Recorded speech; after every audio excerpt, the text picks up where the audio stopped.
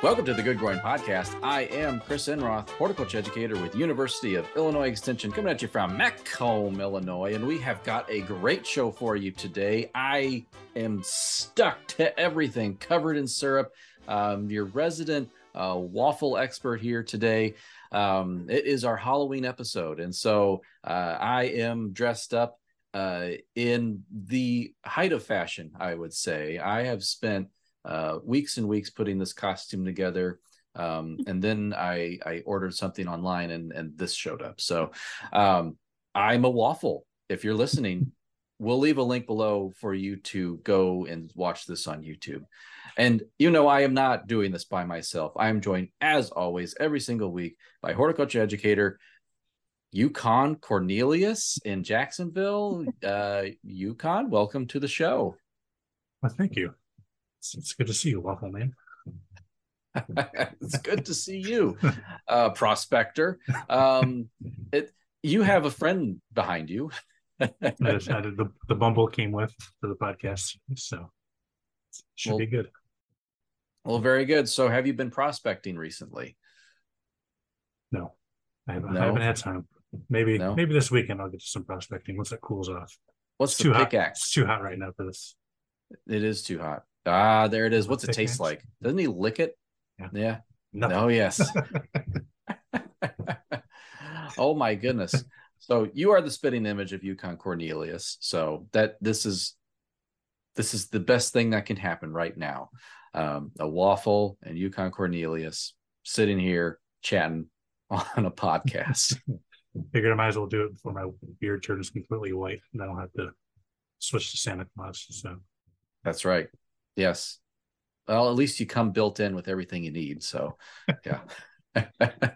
Well, today, Ken Johnson, we will be chatting about some spooky plant diseases, maybe some things that have happened in history that might have written or changed the course of things that were to be. And so, but that's how they are now. And so here to talk to us about some of these spooky plant diseases, we have Dr. Chelsea Harbach from Iowa State University. I don't know if I should say Royal Academy, but Chelsea, welcome to the show. Hi, Chris. Hi, Yukon. Hello. Well, we are so happy to have you here, Chelsea. And could you describe to our listeners, our viewers can see you, but describe to our listeners, who are you and what are you wearing today? So I'm Chelsea. I'm, as you mentioned, here at Iowa State University. I might look familiar. I've done a couple podcasts with these guys before when I was a commercial ag extension educator for University of Illinois. I got a new job almost exactly a year ago. My first day here at Iowa State as the plant disease diagnostician was on Halloween of last year. I didn't dress up last year. I'm going to dress up this year, and this is what I'm going to wear. Same thing I'm wearing now, which is my corgi costume. It's just kind of my default go-to corgi onesie that is complete with the tail and everything. Got to have the tail. Yeah. Mm-hmm. Yeah, just a little one. Yeah. Well, it gets in the way as you're looking at the microscope and you're trying to get comfortable. Yeah. Yep.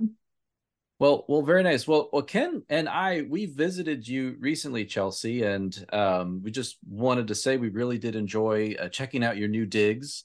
You have a fantastic operation there over at Iowa State University in their diagnostician clinic. And we saw so much, and we're very excited. So we're happy that you're still crossing the river to Illinois to chat with us today about plant disease. Well, Illinois is my home state, so I will continue to hang out with you guys as long as you'll have me. We'll hold you to that. Yes. And as Ken says, the corn tastes better here. So, well, Ken, I guess we should be diving into our spooky topics for this week. So would you mind kicking us off, please? Yeah, so I think that the first one we're going to talk about is Salem witch trials and how plant disease or ergot, however you pronounce it, influenced all of that. Yeah, so this is kind of debated by historians, but there's a lot of people who believe that the Salem witch trials were a result of a plant disease epidemic in rye in the 1600s. So, Salem witch trials obviously happened in Salem, Massachusetts. The year of where most of the burnings took place was late 1692. By May 1693, 19 people had been burned at the stake. And people plant pathologists, some historians think that it's possible that conditions were favorable in 1691, the year that the rye would have been sown and then harvested following in 1692. That the conditions were favorable for a disease that's caused by a fungus to proliferate on the rye crop. And since it was early enough in human history where we didn't have any concept or knowledge of the fact that plants get sick, it's likely that people, as they were harvesting this rye, saw these blackened kernels. They're also blackened and elongated, and didn't think anything of it. Had no idea that was a fungus that they were harvesting and processing with the rest of the rye.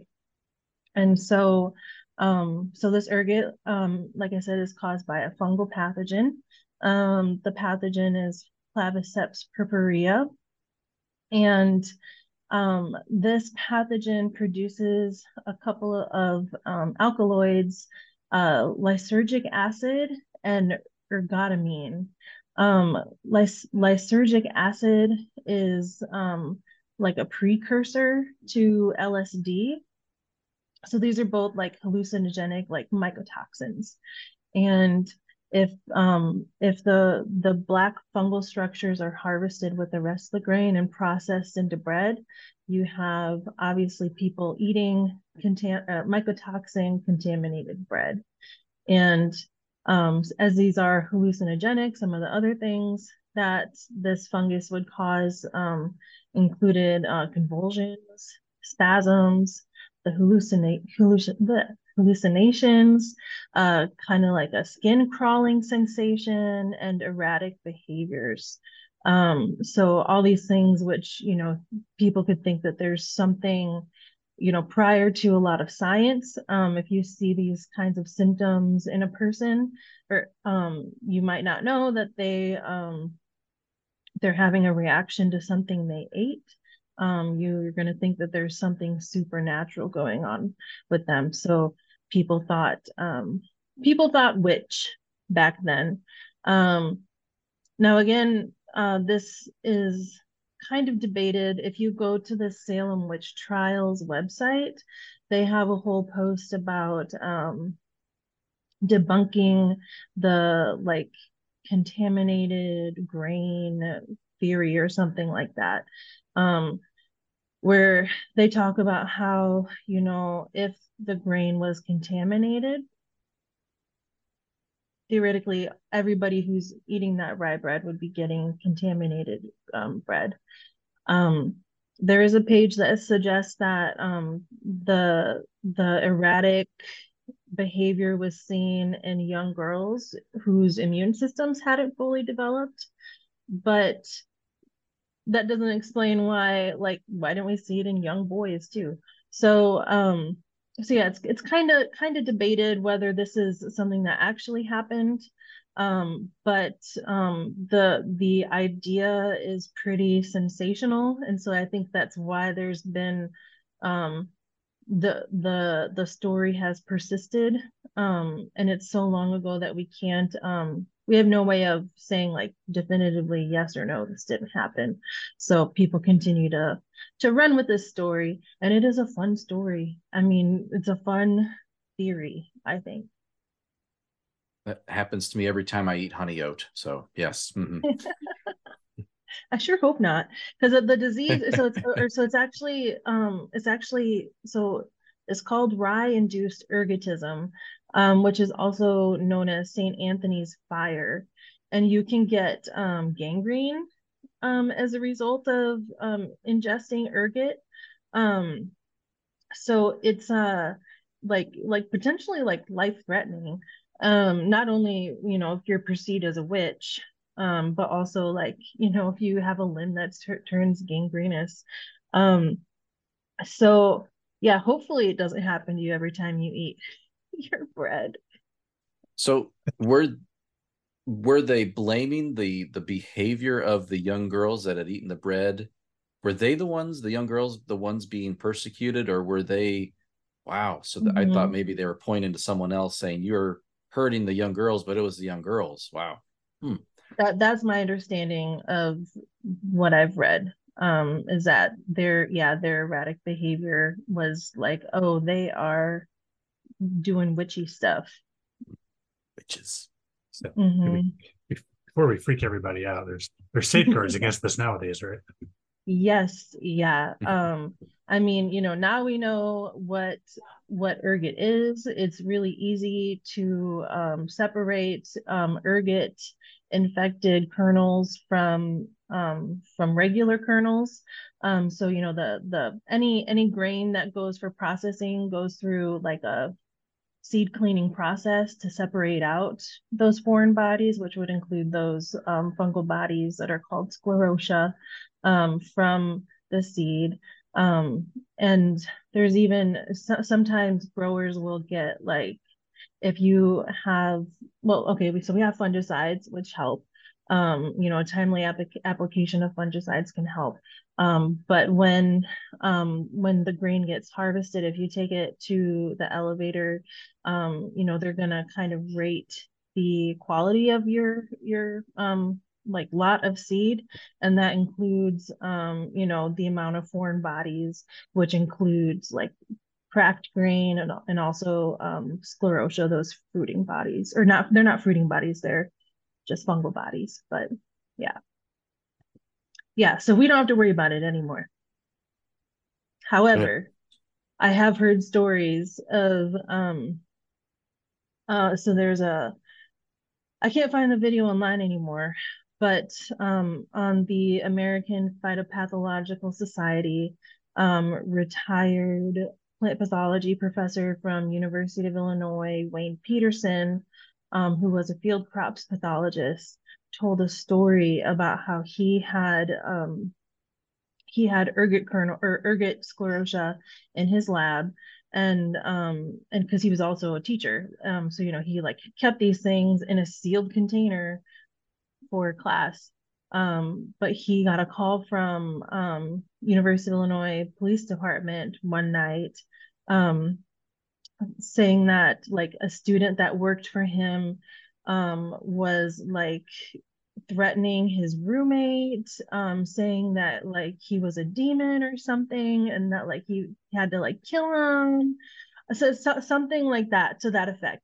And they were like, we interviewed this guy, and he said that what he took was something from your lab. And Wayne was like, oh, this guy took some of my ergot sclerotia and had a bad trip. And so I think ergot sclerotia are probably kept a little like, if people keep them for educational purposes, I bet that people probably um store them a little bit more securely nowadays. Oh, fascinating. So now in my head, I'm seeing all of these puritanical witch hunter people. They're just tripping on some bad bread. It's like everybody Basically. was really messed up. Mm-hmm. Yeah. Yeah, that's the theory. Wow. So like, if maybe it affected young people more, if they didn't have, as developed of an immune system. And like, it makes you wonder, like, if this theory holds, like, were there some like older, more mature people who were just having like a super mild trip, Mm-hmm. that like, didn't have all the convulsions and stuff that maybe younger people did. I don't know. I don't know. We'll never know, but it's definitely a fun theory to try and explain what happened back then. Because otherwise, like, I don't know, there's not a lot of reason for what happened. Fascinating. Mm-hmm. Build a time Yeah. machine, go back and find Mhm. out. Yeah, I right. don't know if I want to go back there. Yeah, I don't think I do either. Bring your own Oh. bread. Yeah, bring your own bread. Yeah, I can't drink the water. I'm not going to eat anything you give me. So, Mm-hmm. well, okay, Chelsea. Well, let's switch gears here and let's talk about the Irish potato famine and just how did that? I guess let's talk about how did that come about, and then how like as I also want to kind of dig into like how you as a pathologist dive into diagnosing plant disease, and so can you give us a backstory for the Irish potato famine, please? Mm-hmm. Yeah, so it's funny. I learned about the Irish potato famine in high school. I don't know, maybe even grade school.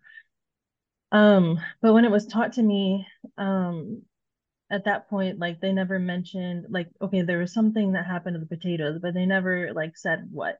So like I had no idea what plant pathology was until my second semester of junior year of college.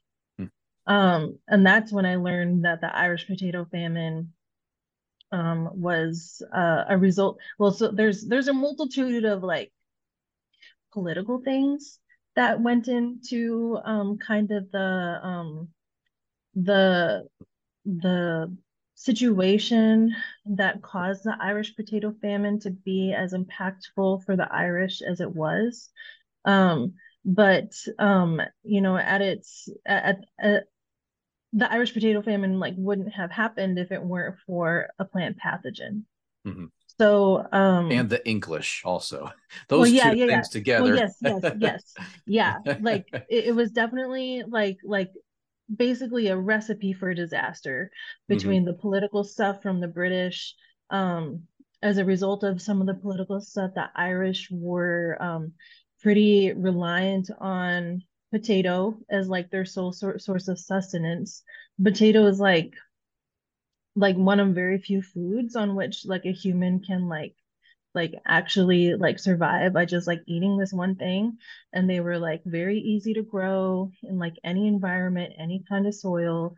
They were highly like high yielding, and would store over winter. So they were like, for the Irish at that time, a really good source of food given all the political stuff. um the unfortunate thing is that they were relying on one single cultivar of potato, the lumper, which is like if you go look at pictures of the lumper, like it is actually like a lumpy potato. It's kind of funny. Um, so basically they had a monoculture across Ireland of a single type of potato. One like set like just it was just homogenous. Like there's yeah, you're really putting yourself at a big risk there. So they're not quite sure when the pathogen that causes the Irish potato famine arrived in Ireland. They believe it was sometime after 1842, likely 1844. Um, but the first um, like crop that they noticed a significant reduction in yield was in 1845 when they had I believe like two-thirds less or like two-thirds of the crop was like gone because of the pathogen. And then the following year they lost three-quarters of the crop. And then the environmental conditions like were not as great for the disease to occur in 1847, but because of the low yields in the years prior, they didn't have as much seed to plant. So even though they had better conditions, they still didn't have enough potatoes to sustain the population. And then in 1848, they lost like a third of their yield because of the pathogen. So for a population that relied almost exclusively on this single food source, you can imagine the devastation as far as hunger. They say like of the people that actually died in Ireland, um, most of the deaths were actually related to like illnesses as a result of being malnourished. So, you know, you not only do you have deaths just because of starvation, you also have deaths because of illness related to being hungry. Um, and then there were a lot of people that emigrated from Ireland at the time as well. And then some other refugees that, you know, had to find elsewhere to live. So they lost about like half of their population at the time. I think they lost 4.5 million between deaths and immigration. And it's something that I mean the Irish population only like within like the last 2 or 3 years got back up to the pre-potato famine population. Um, so it's been something that, you know, the nation has struggled to like, you know, build back from with like a lower population. But it also brought about kind of the birth of plant pathology. So this was from this like disaster, I'll say, a scientist named Anton de Berry, I believe he was a Scottish scientist, decided to look into this problem a little bit more, and he's the one that um, found the pathogen. I think at the time he called it a fungus, but later we would you know, separate fungi from oomycetes. But he found the pathogen or the problem with the potatoes that was causing the low yielding potatoes to be what we'll call a fungal like organism called Phytophthora infestans. Um, oh, and like another tricky thing about this disease and this problem is that the like Irish would harvest seemingly healthy potatoes that would later rot in storage. So you know, they might think that they um, had enough to overwinter, but the pathogen, you know, is just kind of lurking and can still cause issues after harvest. Um, so yeah, Anton de Berry was the first. We call him the father of plant pathology. He was the first to do go through a process that we call Koch's postulates. This is a like basic concept in microbiology where but for plants we'll say you like observe a plant with a problem and like note its symptoms. You isolate a pathogen from that tissue um, and characterize it. And then you take that pathogen that you've isolated and infect a healthy plant and hopefully observe the same symptoms as you did in the first step. And then you re-isolate the pathogen. So you're like confirming that, oh yeah, this is the thing that's causing the symptoms I'm seeing. So so yeah, that was the first incidents that we had in history of Koch's postulates for plant pathogens, and led to a whole field of study on what makes plants sick. And that's why you're sitting there now in a corgi outfit. Mm-hmm. And do you use that same process, Koch's postulate, even today? So in the diagnostic lab, we're using what scientists have like identified on plants in the past. So we generally know like what pathogens cause disease on different plants. So when we isolate or observe symptoms on a plant, but generally isolation, and we can characterize whatever we isolate. And if we know, or we can associate things that we've isolated or detected with that plant, and like the symptoms make sense, match and everything.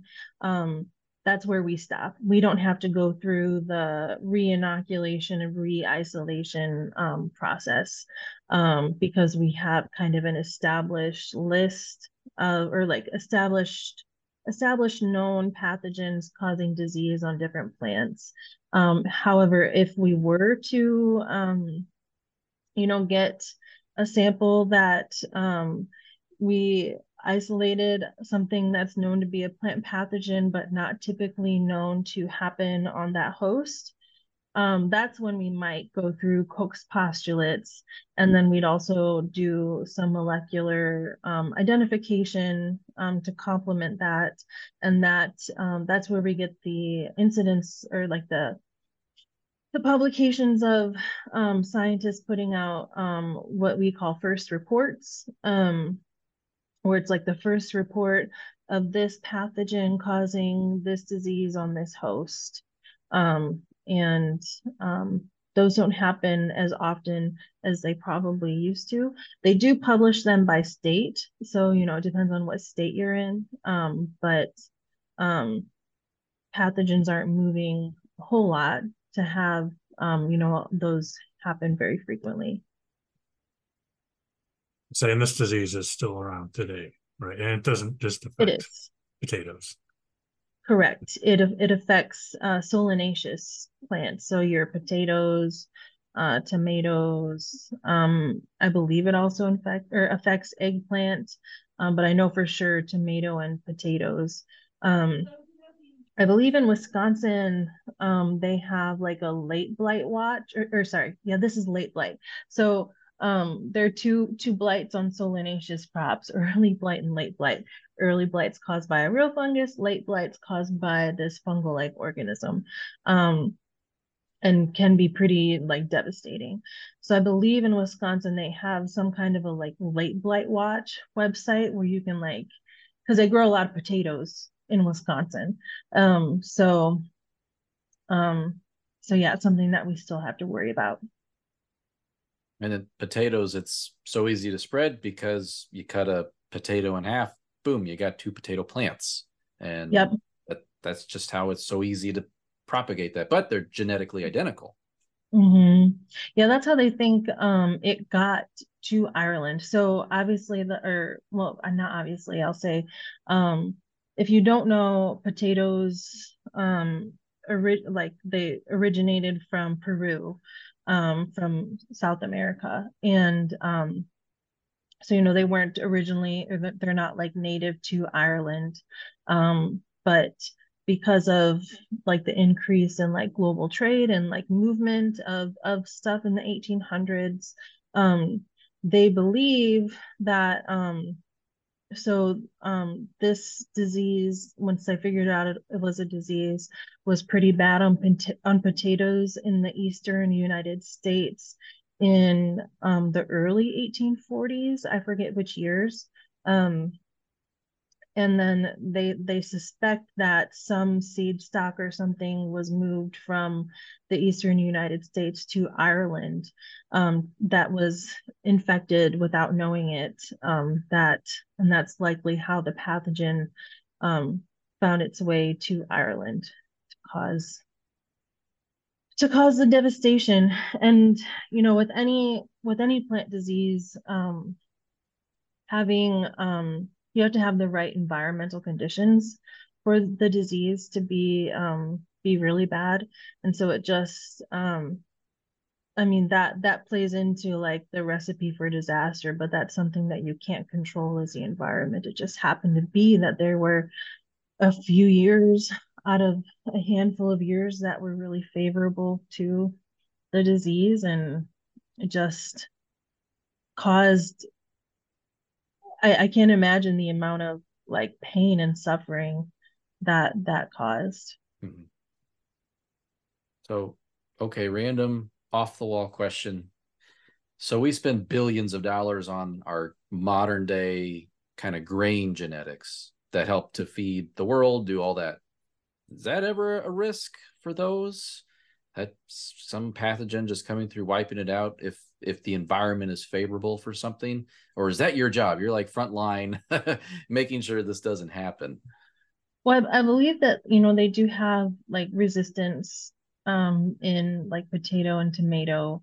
Um, and the like development of like epidemiological models to help predict when these things might be evident, in addition to, any like chemical sprays or seed treatments, like we and then like crop rotation, like we have a lot of tools now that we know that these things can happen and that we can't control the environment. We do a lot of other things to try and prevent it, limit it, or at least like be aware of when it might happen so we can implement different measures to manage it.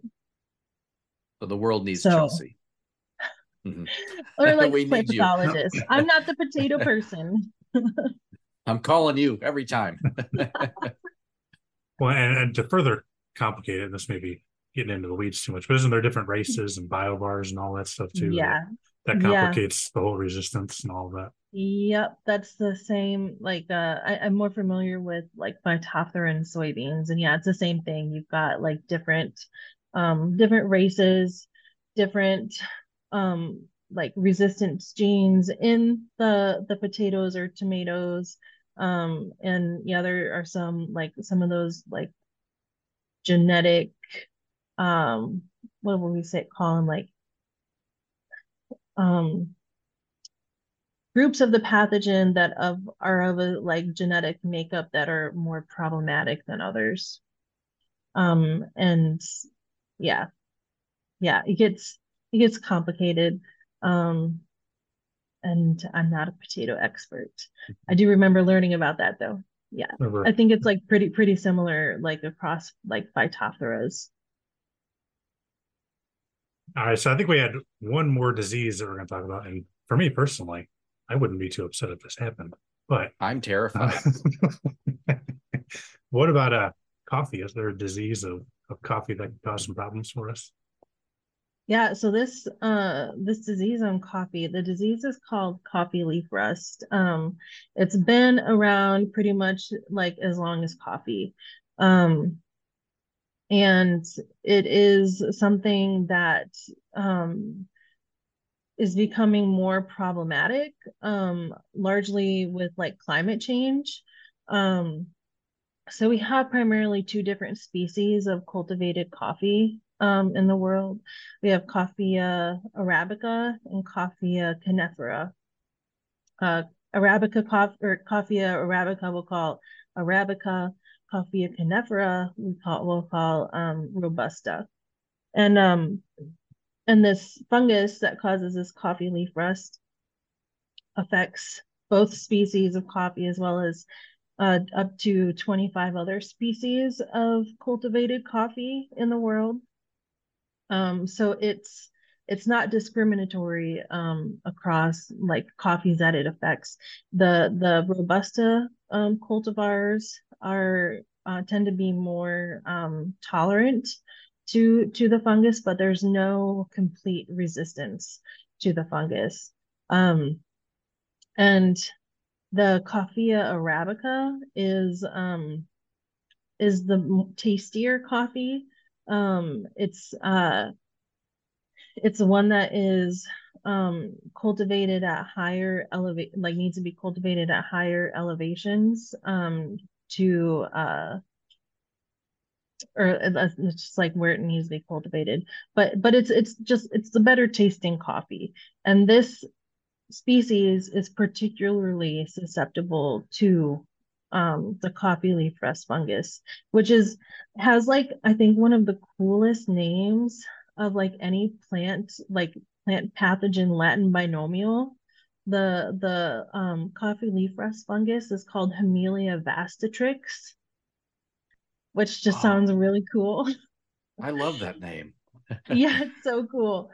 Um, and so one of the like tricky things, I don't know, there's just a bunch of tricky things with this fungus. So typically rust fungi can have like to complete their life cycle, they can either do it on one host, which they're called an autoecious rust fungus, or they need two hosts to complete their life cycle. So then they're an heteroecious host. The weird thing about coffee leaf rust is that there's been no alternative host found, but it does produce, so there are up to 5 spore types that rust can produce. The Uridenia spores are the bright orange ones that we tend to think of as like the rusty stuff. The teliospores are the Uridenia spores turn into teliospore, like get or eventually turn into teliospores. And then the teliospores produce basidiospores. You have sexual reproduction happening from teliospore to basidiospore. However, we've only ever observed the coffee leaf rust fungus on coffee. So we have what theoretically should be a genetically like homogeneous fungus in coffee leaf rust that actually isn't genetically homogeneous, even though we can't find that alternative host where, you know, it would theoretically complete its life cycle and, you know, increase the genetic diversity of the fungus. And so what some researchers have found is they believe the Hemilia vastatrix to be a what's called cryptosexual fungus, where they believe there's like a hidden meiosis or like, you know, sexual reproductive or like interchanging of genes between nuclei happening in the uridenial stage. So we have a fungus that even though you would think it would be homogeneous genetically, is actually like can be pretty diverse, which can cause issues with you know, fungicide resistance, or even like breeding programs. Like if you're trying to breed resistance to the fungus, you don't have like a single genotype of the pathogen that you can try to breed resistance for. And with climate change, this disease is becoming much harder to manage in coffee. And I heard someone say on a podcast somewhere that like coffee farmers are saying that like, you know, we might only have like 30 harvests left, like before, like, you know, we just like can't do anymore because of this fungus. So it could be really, really devastating. I love coffee. I can't tell you if the caffeine actually does anything for me because I can drink coffee and take a nap immediately afterwards. I just love the flavor. Um, and I mean, coffee culture is huge in America, and I would say all over the world. So it would be a really, really scary thing to lose coffee. What are we gonna And do? I don't know what we would do. You end up like me. Ken, Yeah, you're high on life. Yes. yeah, yeah. So coffee leaf rust is actually like the reason that like the British are tea drinkers. They colonized, they called it Ceylon back in the day. I believe it's modern day Sri Lanka. And decided, like there were like coffee houses, they call them, back in the day in Europe, where like sophisticated people would meet and like talk ideas and stuff, talk shop. And they served coffee there. And so the British wanted to start growing coffee somewhere. They picked this island of Ceylon to grow coffee, which happened to be a perfect environment for coffee leaf rust. It decimated their coffee crop, and they found that environment to be much better for growing tea. And so they gave up on coffee and became tea drinkers. So I guess if the Brits can deal with it, everybody else can. But will we be happy about it? No. Nope. Mocha tea doesn't sound good. Yeah. No. Mm-mm. Give me a little chocolate in my tea. Yeah. He's gross Yeah, too. so it's a scary thing. There's, I mean, like other, we could talk, in another day about some other, like there's a threat to bananas because of plant disease. There's a threat to oranges because of a plant disease. There's like plant diseases can cause some pretty big, I don't know, I would say like shifts or changes in the global food system, especially with how globalized we are now. But fortunately, when that happens, we don't start burning people at the stake. So yeah, we know at we least know a lot better. we've come that far. Yeah, at least. Yes, yes. Oh my goodness. Can't say we've done a lot more other than being able to distinguish between ergotism and witchcraft. Mm-hmm. Every day I try, I'm making little baby steps. So, yep, I shun my children constantly. That's just because they come home with the flu. It's obviously was given to them by some type of wizard. Yeah. Yep. Mm-hmm. Okay. Well, that was a lot of great information about some spooky plant diseases, and you've kind of primed us for future spooky diseases with bananas and oranges and cacao. All that stuff is just yikes. Well, I will say the Good Growing Podcast is a production of University of Illinois Extension, edited this week by Ken Johnson. A special thank you, Dr. Chelsea Harbach. Thank you so much for being with us, coming across the Mississippi River into Illinois to chat with us today. Thank you so much. Literally anytime. And can I plug real quick? My friend and colleague has a podcast called I See Dead Plants, and he has an episode specifically on coffee leaf rust. That if you want to know more about coffee leaf rust, I highly recommend listening to that episode. It's really enjoyable. Oh, I'm biased. Oh, I know you are. Yes, you kind of like those a lot.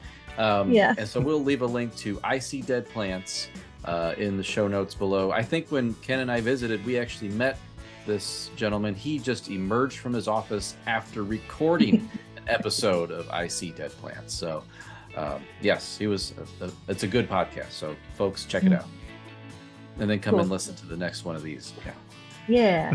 We don't make any money off of this, not really. We just like what you hear in our voices every day. Mm-hmm.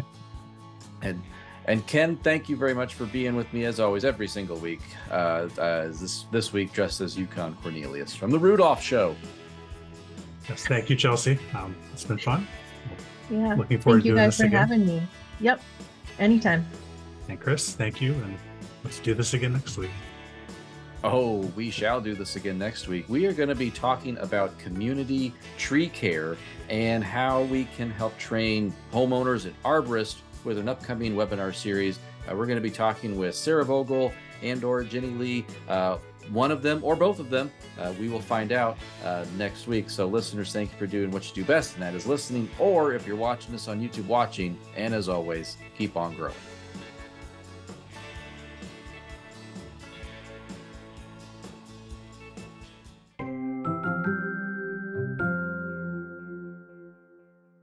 You guys sound really smart right now. I don't know what you're talking about, but okay.